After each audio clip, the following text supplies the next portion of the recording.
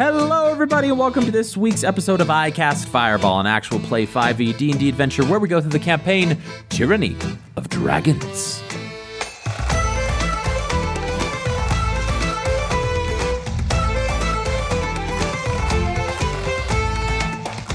I'm Thomas, your DM for this adventure, and around the table we have... Malamara. Lance Thalen. And Fleepo.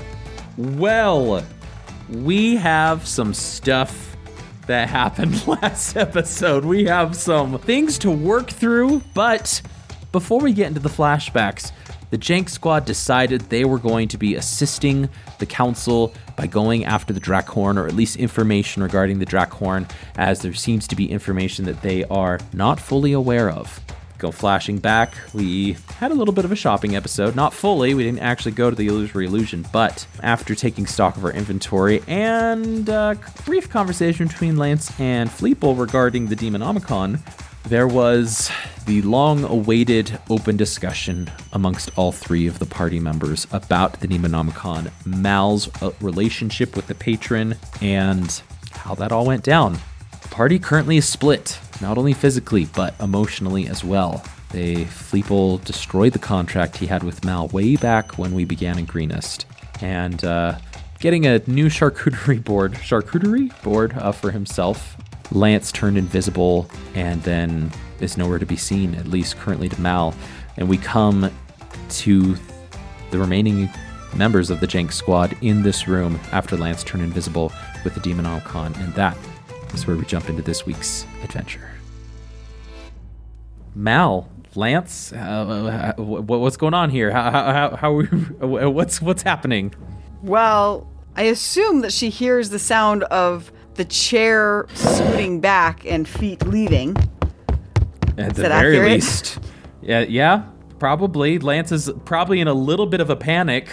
Lance has cast invisibility and almost like forgetting he can do this because he hasn't done it since the level up to level 10 in the book. Like, oh my gosh, this was an ability I can have in the future, and I can have it now. Almost is going to okay, this is intense. Is going to stand up and kick the chair back, and he is going to run to the door, fling it open, and then step to the side, pretending that he has run down the hallway, but is actually still in the room. Sounds good. Once the chair flings backwards, Mal stands up as well. And she swears loudly, and she reaches into her bag and she pulls out an onyx statue of a dog, which is a wondrous item that I've had since the beginning of the campaign. She puts it on the floor and pats its head, and it turns into a life-size Mastiff dog. Yes, this is one of the magic items that Mal got, actually, not at the beginning of the campaign, but in the underground library. Mm-hmm. I believe. Was it in the library? I don't remember how long I've had it. It's just on my list. It's been a while. It's been a while. I haven't used it because the Onyx dog, it becomes a Mastiff for 6 hours. It can speak common. It has dark vision. But once the 6 hours are up, it takes 7 days until you can use it again. And sometimes that's just really hard for me to not be able to refresh every day. So as you pat the head, the dog barks to life and goes, "Oh hey, thanks for finally pulling me out of there. I was in a statue for quite a long time, and I thought it was a little bit rude that you didn't introduce yourself. My name is Balthith, and I'm happy to serve you." She will kneel down in front of him and scratch him under his jaw, like you would a dog. Oh yeah, that's real nice. Is that good? Yeah, that's I good. like Great. That. Oh, thank you. I need you to sniff this out. And she pulls out her sword, and on the end of her sword has a part of Lance's raggedy clothing. And she says, "Find him." The Onyx dog statue can see invisible creatures and objects. That is true. And so as he sniffs and goes, "Oh hey, he's right there. He's right over there." And I hear that. He's looking right at you. Stab it! I'll just run. So sorry. Lance will run the heck away as fast as his feet can fly. Oh, now he's not there anymore. I'm so sorry. I gosh. literally, as we were recording beautiful. the last episode, and we were beautiful. doing all of the council stuff, I was looking at my list because we were talking about the bag of holding, and I was like, I should write out what the Onyx dog can do. And I wrote it all, and I was like, oh, he can see invisible creatures. That's cool. There you go. He went up Danny his on can. the table. I'm so sorry. No, no, it's right good. there. Yeah, and as soon as Lance hears that, he will book it as fast as his feet can carry him. Sorry. I'm broken. Oh my gosh. Boy. Okay. What's next? I have 5 hours and 59 minutes left. Stick him. Follow him. Go. So as Lance just curses to the sky and runs away, the dog immediately goes, oh yeah, no, now he's gone. Yeah, he didn't know I could see him, so he's out of here. Stick him. Follow him. Oh yeah, of course. Oh, okay. And so the dog just starts chasing after Lance. Mal will try to keep up. Oh man. Yeah, and you can keep pace here, so we are in a chase sequence here. Okay, I can run 90 feet per round. Yes. I'm looking at the stats of an Onyx dog that can see invisible creatures.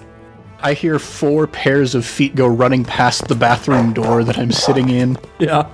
With your little You board probably just by hear Lance yourself. going, Oh gosh, I gotta look up dog stats.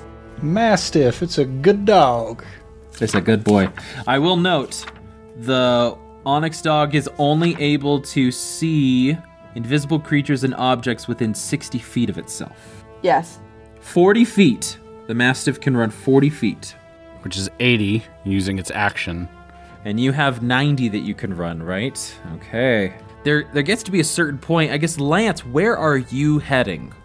I am heading to nowhere. What's his face? Leosin was not going to be here for a month, right? He's still chilling somewhere else. Yeah, he's not here yet. Lance is knowing that a freaking dog can see him. Lance is going to try and get to the most crowded area of the city and do what he does best, even when invisible, disappear. Okay.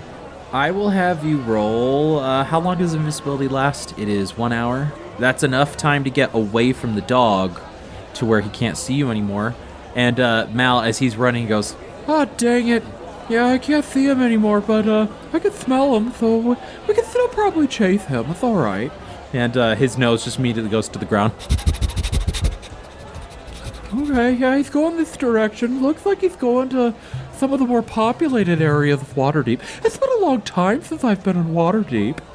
And Lance, let's just go ahead and, you want to roll a performance check or a stealth check here to Stealth? blend in? Yeah, I figured.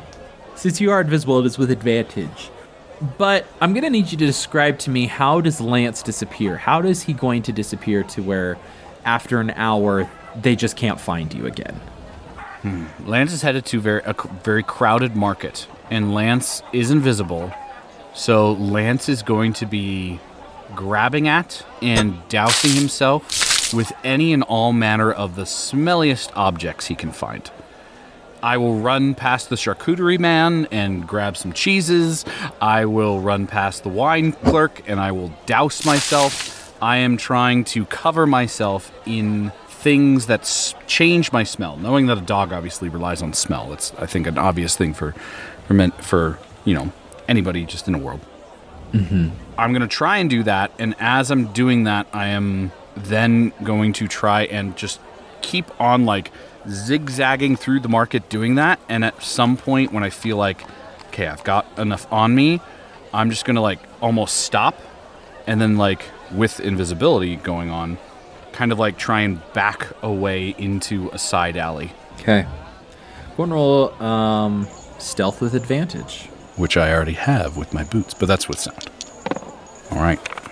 That is 24. 24. We'll just say that that's what you do over the whole hour, right? And the dog, throughout the hour, is unable to see you. You make sure that you're a distance away as you're getting these smells. I am going to have the dog roll perception with advantage. It does have keen smell to try and find you. I would also like, if the DM will permit me to, I also have a pseudo dragon that also has keen senses. Can I use them both separately to try and track Lance through this? Here's what I'll say. If you want to use 2, I will allow it, but to make sure that we're not just hampering Lance here and Jacob. Yes, that's right. Yeah. I will roll for both of them, or you will roll for the pseudo dragon and I will roll for the mastiff, but I will take the average of the 2 scores.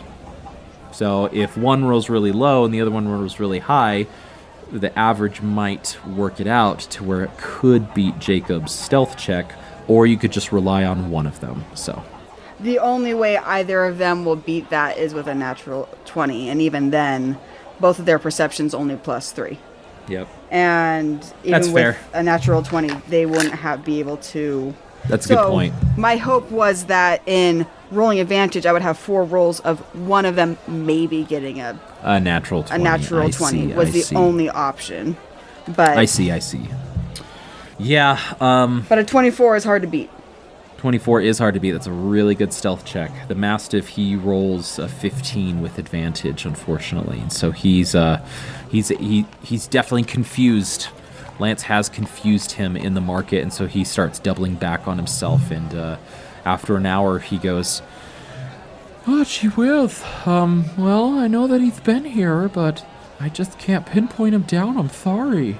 That's okay. And she'll scratch him behind his ears. "Oh, well, thank you. That's very kind. You're a lot kinder than my previous master. And, let me tell you, she was a jerk. And, she'd just make me, go get her thumping out of the wine cellar. That was basically my only duty when I was out. So, thank you." She'll kneel down and give him really good scratches. "Oh, goodness me. My grandfather taught me that you're only as good as your hunting companion, so as long as you're treated good." I'm a companion now. This is... Wow. Can you keep me forever? Oh. Please? Thank you. That's the plan, buddy. That's the plan, buddy. How about we just strive for dinner? Lance, you see them a distance away, not able to see you, as you have hidden yourself in the shadows in one of the alleyways successfully. They don't seem to be following you anymore.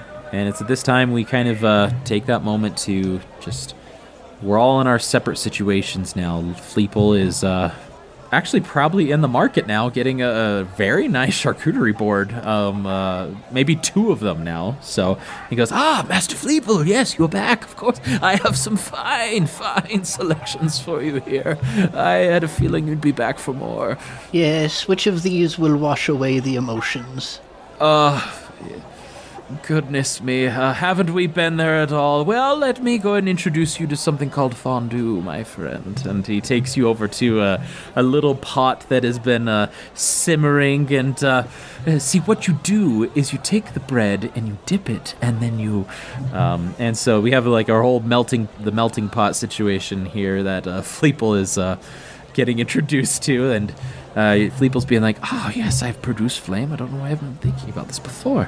Lance, you're able to see essentially your 2 party members, and Mal, you're on the other side of the market, just sort of sitting down, just with Zaza on one shoulder, and Balthus just chatting your ear off, honestly, just telling you about where he's been, what he's done for all this time. So I leave it to each of you players if there's anything in particular you want to do in this given moment, or we could flash forward to the next day.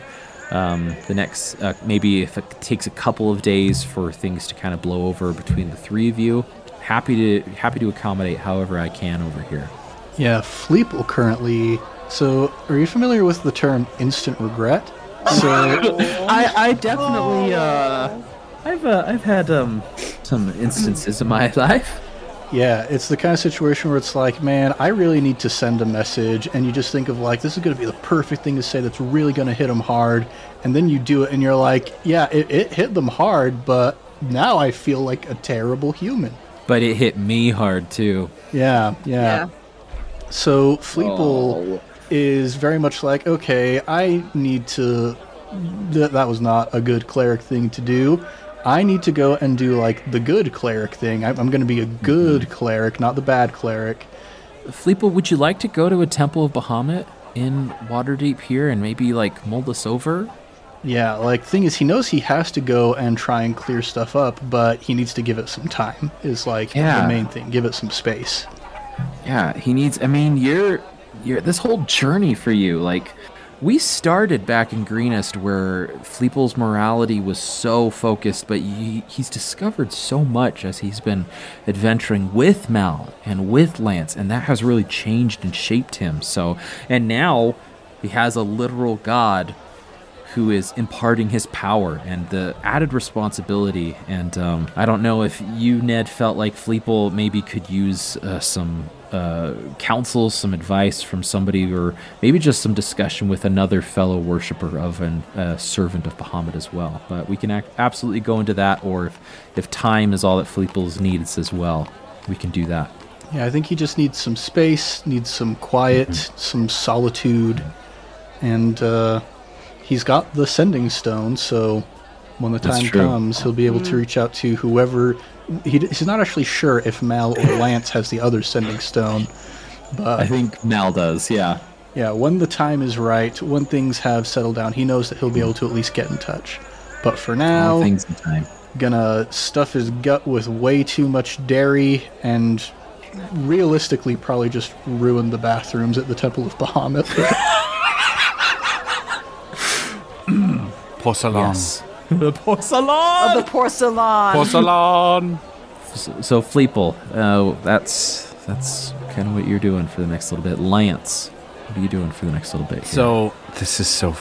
Like, this is not me being like, oh, that's a good idea, Ned. This was legitly, like, what I was thinking before Ned even spoke up about anything. Because now that, like, Lance is, like, hiding in an alley, and he's just seeing his party out there, Fleeple stuffing his sorrows with cheese, and Malamara looking pissed and angry with a dog that likes to gossip, and is just, like, realizing, like is our party done? Like, what has just happened? And he knows he also has this book that he doesn't know what it is, but he knows now how serious it can be, and he's like, this is a bad book. It needs to go somewhere. I don't know who... This is all Lance's thoughts. Like, I don't know who to go to. Leosin's not here, so my whole bluff of taking it to him doesn't work. I don't want to bring it to any city official. And he's just, like, racking his brain, and he's like, where is somewhere I can trust? And Lance doesn't trust anything. And so he thinks, what does Malamara trust? Well, I'm not going there. And then he thinks, what does Fleeple trust? And this is honestly what I was thinking before Ned said anything, and he went, I'm going to go to the Temple of Bahamut. And so probably at some point, when Fleeple's not taking a bathroom break, he's going to see a very filthy, drenched, raggedy Lance Thalen, just like, almost like in a corner of a temple, because Lance has never been a man of faith in anything. And so it's a really awkward place for him to be. But he's just like in a corner, just like kind of looking nervous and thinking what to do. And probably Fleeple honestly sees him because it's just very off-putting. Lance can't really hide here. Before Fleeple does see him, you walk into the Temple of Bahamut, and it is magnificent. It's platinum encased, basically. Flecks of platinum in the actual inlay of the building itself. Of course it would. It's the Platinum Dragon. You have to have platinum. And so although it looks gaudy, and you walk inside, it is gaudy as well. It's very big. You have many depictions of not only the Platinum Dragon, but instances of the Platinum Dragon Bahamut in their human form, helping, assisting.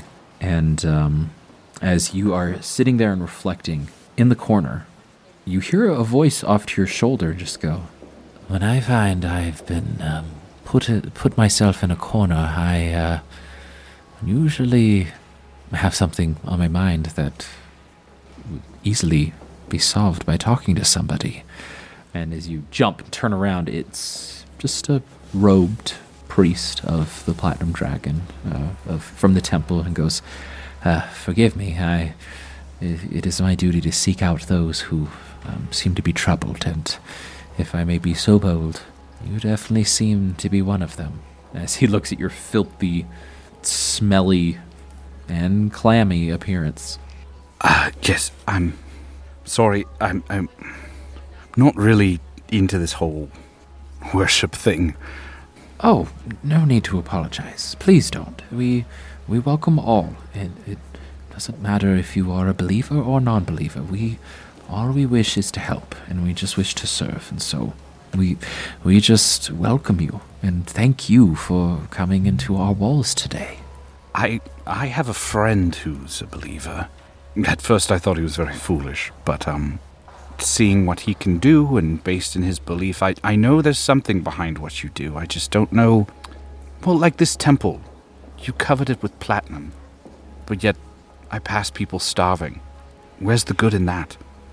Well, it can be difficult to see the Creator's hand as you walk amongst the poor, the needy, the destroyed, the downtrodden. And there are some situations which we rather questions that we don't have the answers to.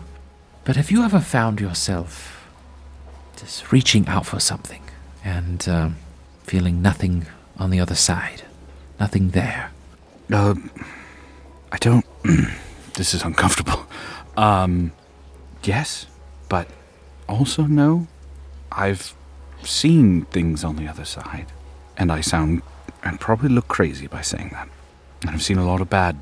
Well, this priest, they cock their head and they go, "Oh my, you seem to have had some strong experiences yourself." Yes, not with Bahamut, but just with something beyond. I don't mean to take up your time. I have something that should not be in my possession. And I need some place to put it. And this is the only place that I've seen good come from.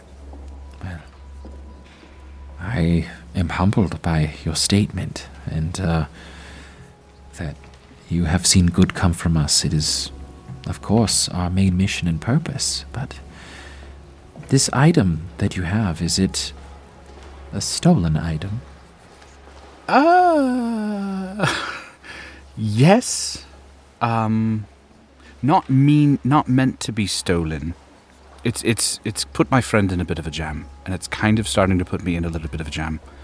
Do you perhaps think that you stealing it is what is causing you so much guilt and causing you to be in a jam in the first place? Yes, but I don't know if I should give it to this place. I trust my friend's belief. I trust him in his belief, but I don't trust others with it. I've seen people take belief and do terrible things with it. Well, if you have stolen this item, I would not be eager to take that off your hands. I would more likely encourage you to give it back, possibly to your friend if that's who you stole it from. Oh, that's not a good idea. This thing is changing them. Mm-hmm. And there lies your conflict. It's not good for them. It will lead them somewhere where I don't think they can ever come back from, and they will become unrecognizable, I'm afraid.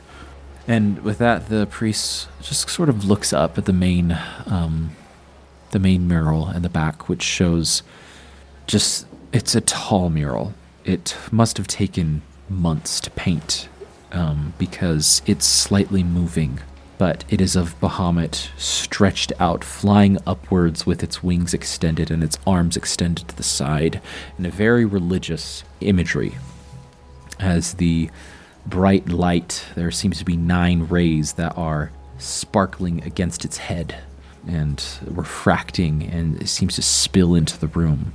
And the priest sort of sighs and goes, "It can be difficult to see a loved one, a friend, go down a path that we think is not right.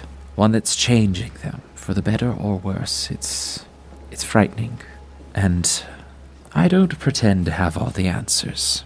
But what I have learned, not only in my teachings, but just in life in general, is you can't really change people. And if your friend has decided to go down this path, and if things are changing them, and they invite that, you can't ultimately change them. Whether it's taking that thing away from them that's changing them, or a father sending their child away to a reform school to change their behavior. I can just share my own personal experience, and that change has to come from them. And we can't really control what they do. The only thing that we can control is how we react to other people's choices. I don't know if that helps you. I would wager to say it probably doesn't, but that's just my personal experience in my life." And about this time, Fleeple is exiting one of the rooms in the Platinum Dragon and sees this Lance, or rather, somebody that looks like Lance, having this conversation with a priest that you exchanged pleasantries with when you first entered in. It looks like Lance, doesn't smell like Lance, but Fleeple has been, working off some emotions off by himself, and seeing that Lance is here, take some deep breaths. I'm going to cast Command on myself and say, "Smile," and walk over to Lance. Ah, I see your friend has... Yes, this is... Sorry. Oh, Fleeple, I didn't know. Yes, this is Fleeple. He's a worshipper of Bahamut. Yes, we have exchanged pleasantries as I was fortunate to recognize another servant and worshipper of Bahamut, as he takes a deep bow. And with that, and without even a goodbye, they quietly walk away. Hey, buddy. Hey, buddy. We're in a little bit of a pickle right now. And there are a lot of pickles inside me right now as well. You are a fan. You are a fan of cheese and pickles. You did, I'm not gonna lie, that was pretty shocking what you did with the contract. Yes. I made a mistake, I think. But I can't take it back. Time isn't wibbly-wobbly like that. If only it were. Fleeple, I'm scared for Malamara. She's going down a road I don't know if we can ever pull her back from. But at the same time, I don't know if me getting rid of this book is going to stop that. I'm scared about what's happening to Malamara as well. And from just a purely logistical standpoint, what I did makes sense. We're minimizing our risks. But the thing about caring about somebody is it doesn't always make sense, is the problem. It's the worst. It's really the worst. I think we need to give her some time to think for a bit. It's tricky because that's also time that she could be going out and doing goodness knows what, but... Yeah, last time we left her alone wasn't the best. Yeah. We'll maybe take some time and look up all of the nearest underground fighting pits and just get ready for that eventuality. Do some check-ins. I think we should give her some time. I need to talk to her, though, eventually. And I think you need to go see a lettersmith. And maybe make a more solid contract. I think I'll do that, yes. It's very pretty in here, by the way. Yes. It's interesting. I'm not used to seeing this much excess here. I grew up in the middle of a swamp, so the shiniest thing that we were likely to see was a dragonfly flitting past. There's so much wealth accumulated here. It makes me wonder what could be done with all of this to help people. But I think about all of the terrible things that happened when I was younger, and occasionally think to myself, why didn't Bahamut send somebody to change that? Why didn't Bahamut save my friend when I was young and when I was lonely? But I think, as I've spent a lot more time with Bahamut, when there are people around me who are lonely and when they need help, I think Bahamut sends me to help them out. And I think Malamara needs to be helped out. Fleeple, you better run this thing one day, I swear. I mean, if I was in charge of this place, we'd get much better restrooms. That place is kind of a hole. Yeah, well. My gosh. It's literally just a hole in the ground. We don't need to get into it. Yeah, I get it. I get the visual. Yeah. Okay. Yeah, I think I'm gonna go. Thank you. And Lance will stand up, and he's gonna start stepping away, and then he's gonna turn around, and he's gonna be like, Fleeple, I don't think any of us have ever asked this, but... And he'll kind of point to the shawl Fleeple has and say, what was your friend's name? His name was Thuriel. It's not the most inventive name. It's literally just draconic for friend. But when it's the only friend you've got, I guess it makes sense. You're a good friend.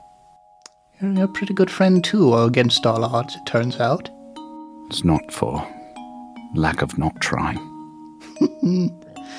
Yes, you, I was really close there at the beginning. I was ready to let you go. Yes. Thank you. Thank you for not. And he'll kind of look up at the image of Bahamut one last time and just walk. Well, we've done Fleeple, we've done Lance. Now, what's going on?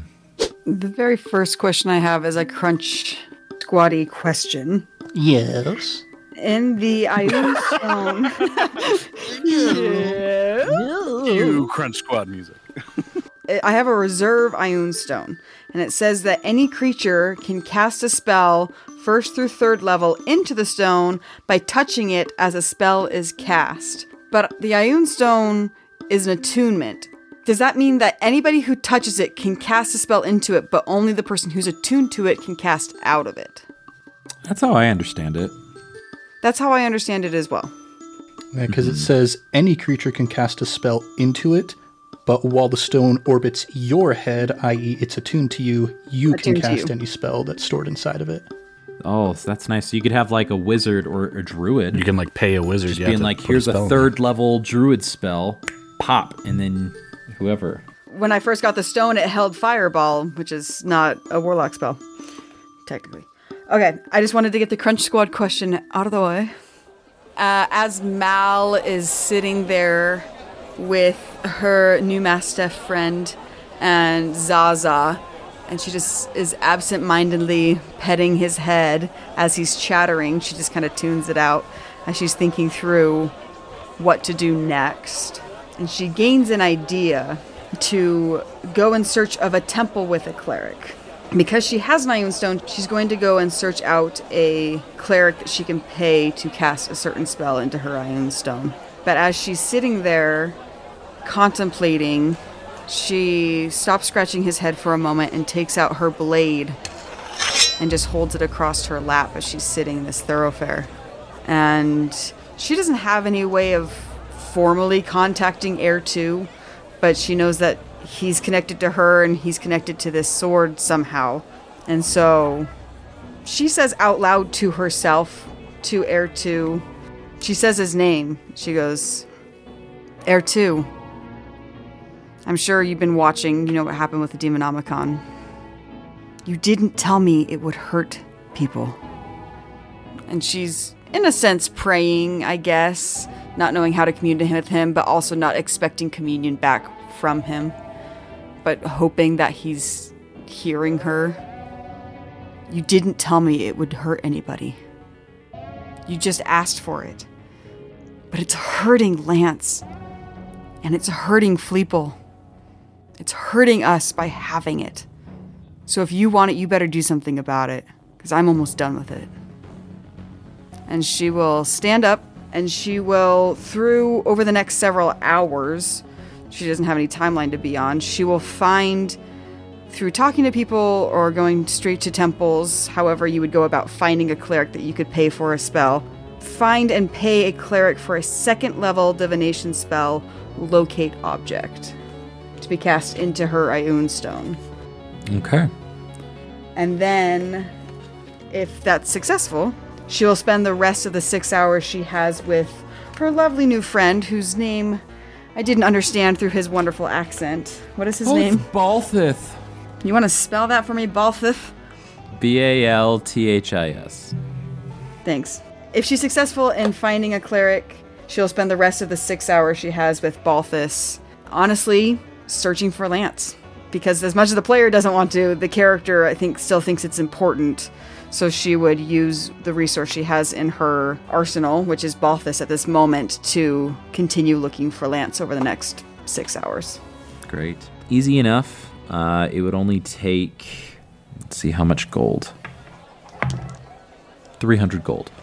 And Balthis is just continuing to chatter your ear off and being like, "Who's that there too guy? You said something about being dangerous. That doesn't sound too good." And he doesn't. You don't have to respond because he just seemed like, "I don't think you would do anything dangerous because you're really nice and I think you're doing great. I think your friend is the one that's dangerous. He ran away after turning invisible," and just chatter. What's a mastiff's favorite toy? A Balthis. Ha Yes! Inspiration, but I think you already have one. There we go. I don't have inspiration. Look at that. There you go. He deserves it for It's a that. Mastiff's favorite toy, a Balthis. Huh. Yeah, I came up with that one all by myself. Couldn't tell. You could tell, yeah. Oh, brilliant. The 6 hours are up, and at the end of the 6 hours, he goes, "Well, Malamara, this was fun. I hope you pop me out in 7 days so we can hang out again, but how about turning into a statue? So, I'll talk to you later, okay? And hey, good luck with your friend, and just remember, I don't think you're that dangerous, okay?" And he licks your face. "But I sure do love you." And immediately turns into a statue that you catch in your hand. In his statue form, and he goes, "I'll just be right here."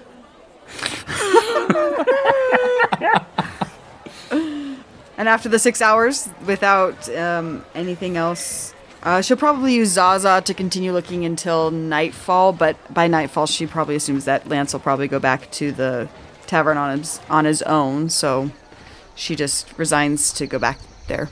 Night has fallen, and do all of you return back to the Singing Sword? Ooh. Yeah, I think I'll head back to the Singing Sword. Lance is there, but he's not in the...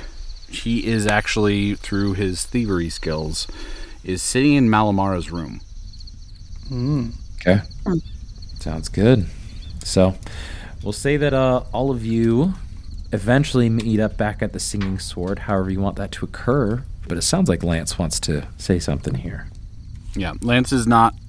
He wants to very specifically, obviously, have a conversation with Malamara. And he's not really coming down or anything. He's just waiting for her to get back to her room. After time, of course, Malamara goes into her room to go to sleep, and... Oh my gosh! Lance! I've been looking all over the city for you. Yeah, kind of figured. See, lights a candle. As she sees Lance Thalen, Lance has changed. He is not in his outfit anymore because his outfit is ruined beyond anything he could ever do. Before. And so Lance, he, as I talked about, he was always in very black clothing, very like just blacks and grays and things. He has changed. He went to a clothing merchant, got new clothes, and he is now in an outfit that has browns and oranges and reds that somehow accent the scarf a little bit more. Yeah, I kind of figured that you were looking for me. Sorry about earlier. How's your dog? Lance, what do you want? I'm sorry.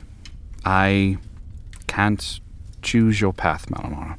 So I'm sorry for trying to do that to you. Just please hear me out. She's standing across the room from you with her arms folded as you're talking. I had a master, Vandal, promised me the world. And when I thought he was going to give it to me, I lost my world. The hold he had on me, I can see something like that in you. That's why I ran. I don't want you to lose. But again, I can't choose that for you. But I will let you know, Fleeple and I know you have your whole thing to deal with him, we are going to fight to make sure you don't. That's all. And he'll start to walk toward the door. Mal gives him a cold shoulder, I guess, very resistant to the things that he's saying, those kind of vibes. She stands there with her arms folded. But as he does pass her, she reaches out and grabs his arm. And quietly, just so quietly, she says, Heir 2 wants the book. I don't know why, and he hasn't asked for it since I got it. And even when he asked for it, I'm not sure I want to give it to him. I chose you and Fleeple over their book once, and I would do it again. But I need you to promise to not do anything to the book yet. I may need it for him, or to leverage against him. I didn't mean for you or Fleeple to get hurt. And she'll let go of his arm. We're here for you, but it's your choice what to do with it. It's in your bed. And he'll walk out. As you start walking away, you both hear from Mal's bag, diddle-doo-doo, diddle-doo-doo, diddle-doo-doo-doo, diddle-doo-doo, diddle-doo-doo-doo-doo. Sending stone! Mal will go answer the sending stone. And the message you get is, can't sleep, think we should talk, don't know where Lance is, but where are you? Mal will look back at the door. Did the ringing of the Ioun stone stop Lance, or did he leave? Just hearing it, he kind of stops, but I don't know if you hearing the message, I don't know how the sending stone works. Does it play for everyone in there? I like this flavor that it rings and you pick it up. Yeah. Oh, hello? So did I hear it, or did you just hear the message?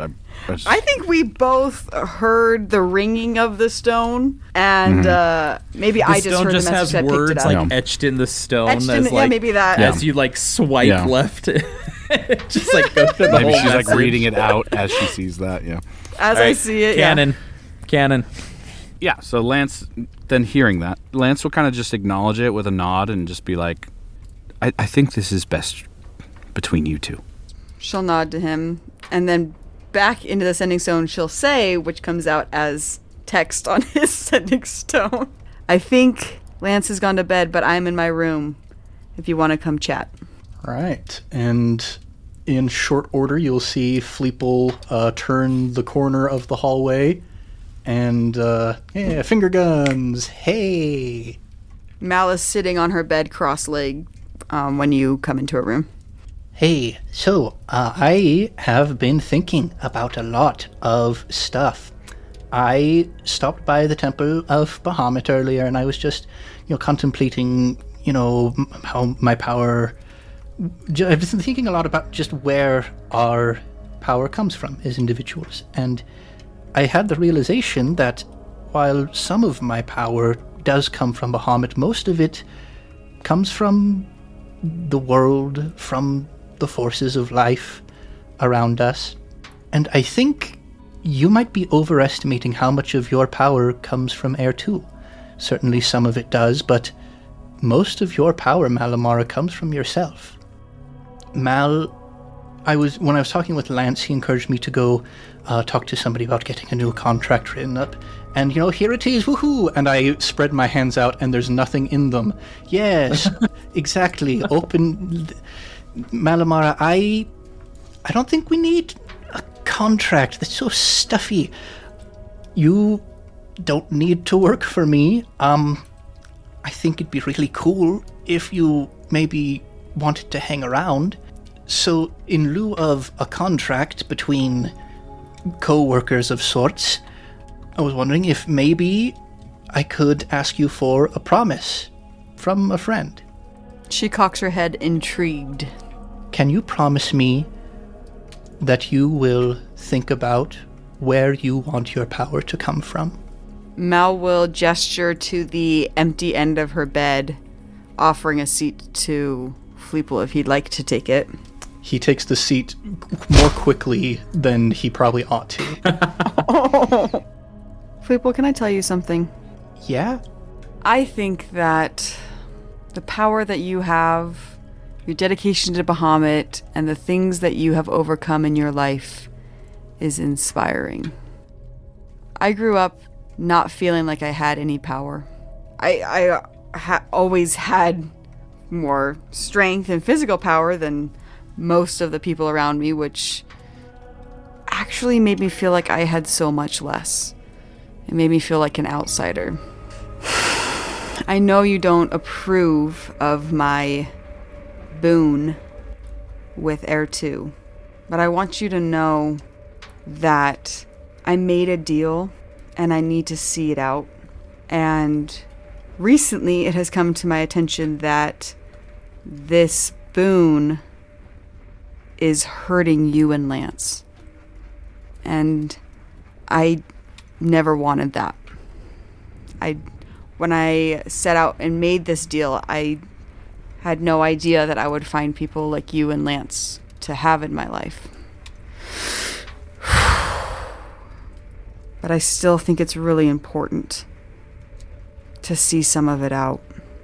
I'm not like a follower of him, and I'm not like planning on moving into the abyssal plane or anything like that. It's really hard to give up power when you grew up powerless. You know?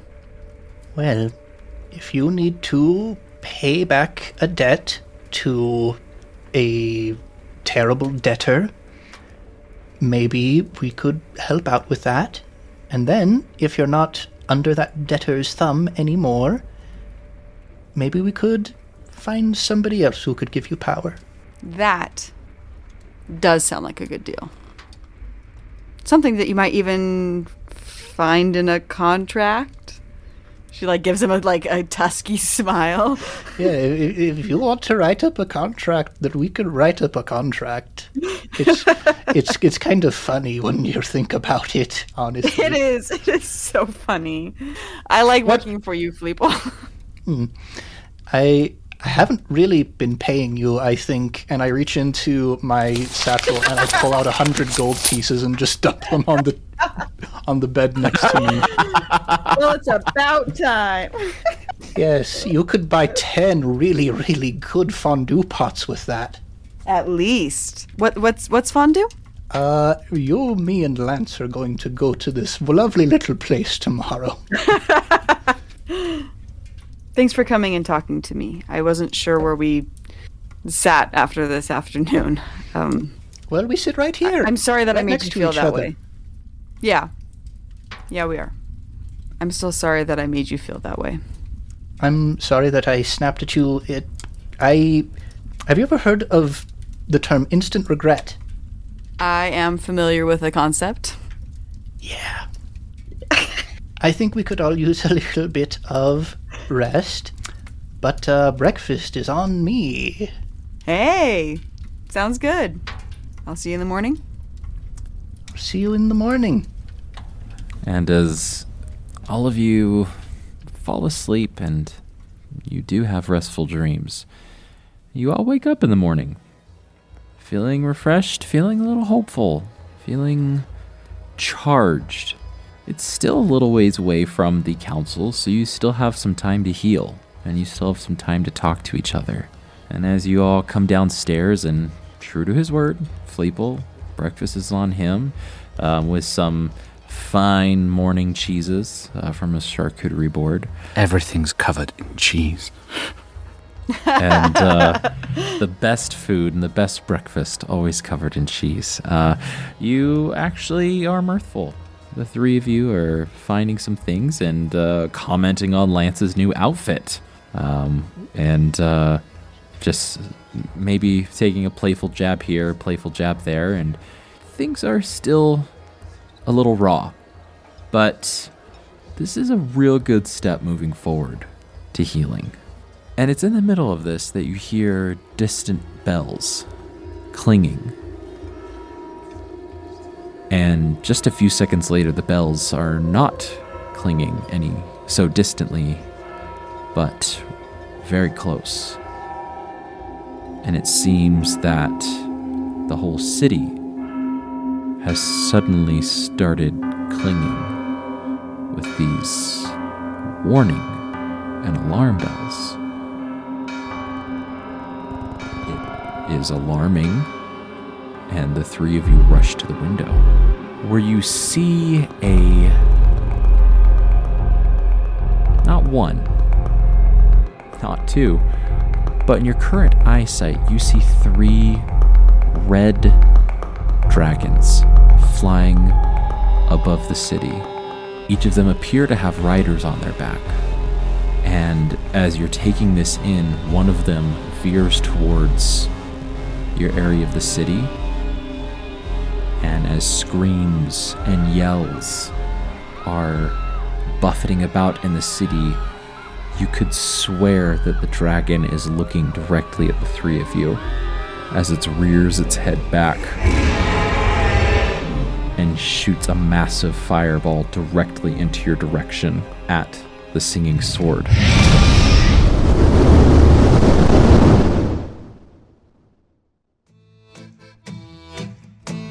And that is where we are going to end this week's episode of I Cast Fireball.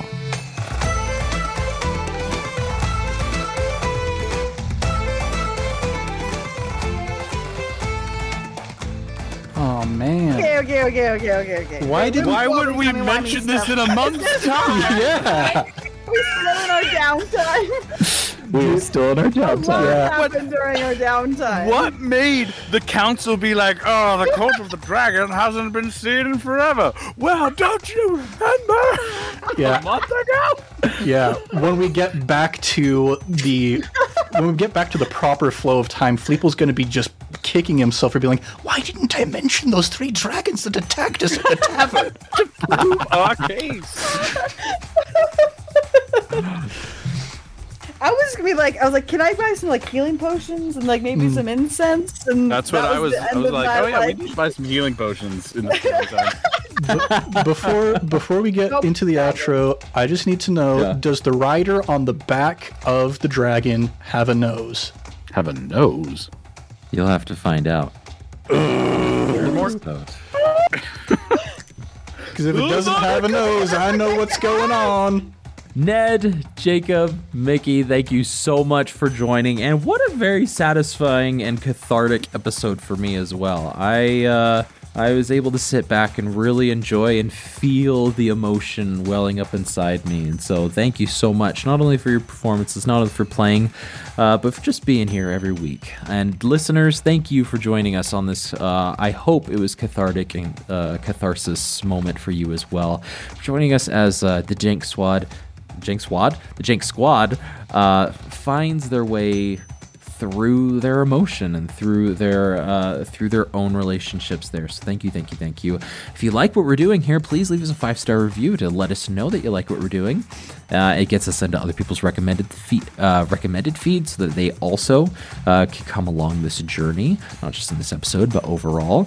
And if you want to leave something a little bit longer than a review, you can shoot us an email, icastfireball2020@gmail.com, or shout us out on all the social medias with @icastfireball20. We have a few people to shout out today. We have a 5-star review that says, thank you. This comes from Llama, but all of the letters are the L has like slashes in the middle, and then the A's have like lines above it. Very creative, but they say, I know the effort it takes to make a podcast and to release almost weekly. It's incredible. I was introduced to ICF by Titans of Altera. Shout out to Josh, which I was introduced to from Sneak Attack. Shout out to Reed. So it is a full circle. The fact that it is clean, family friendly makes it even better, as I have some issues with other RPG podcasts before. Thank you so much, Llama, thank you so much. We strive to be family friendly over here and put out the best content we possibly can, so thank you so much. There was a fan email we received from Jason and said, I found you from a brief clip Josh did to showcase this crossover into your podcast. Shout out to Josh! And if you're not listening to Titans of Altera, you need to go give them a listen and leave them a 5-star review. They're incredible. Sorry, back to the email, though, from Jason. I've been binging my way along since then, and I finally just about to those episodes. Many of my podcasts are tolerated, but not enjoyed by my wife. On a 5-hour drive back from Nebraska, we both happily listened along through multiple episodes.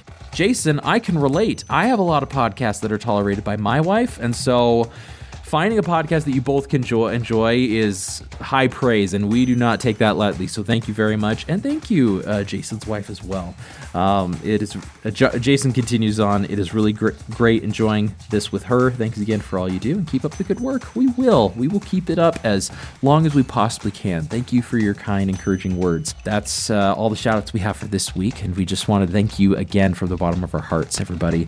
Speaking of shout outs, though, we want to shout out our sister podcast, as always, Improv Tabletop, where Ned here at the table takes a turn as the GM, keeper, or a crime lord, depending on the tabletop system they're running through. Takes a minute, and he runs through these wonderful, beautifully crafted adventures. Most of them are improv, completely from nothing, and so it's a fun exploration. Some of them are wacky and wild, where I play Moby Dick in one of them. That was a pretty wacky one, but then you have others which are more grounded and more fantastical, that are in the Avatar Legends or Avatar The Last Airbender world. Go give them a shout out. Go give them a listen. Or where I was Nicolas Cage, or a very, very try to attempt to be Nicolas Cage. Regardless of my Nicolas and Cage impression, go give him a 5-star review as well. Lastly, don't forget to like, subscribe, and share with your fellow friends and wacky adventurers. But until next time, I'm Thomas, your DM, and around the table we have Malamara, Lance Thalen, and Fleeple. Let's keep that fire going, and we'll see you all next time.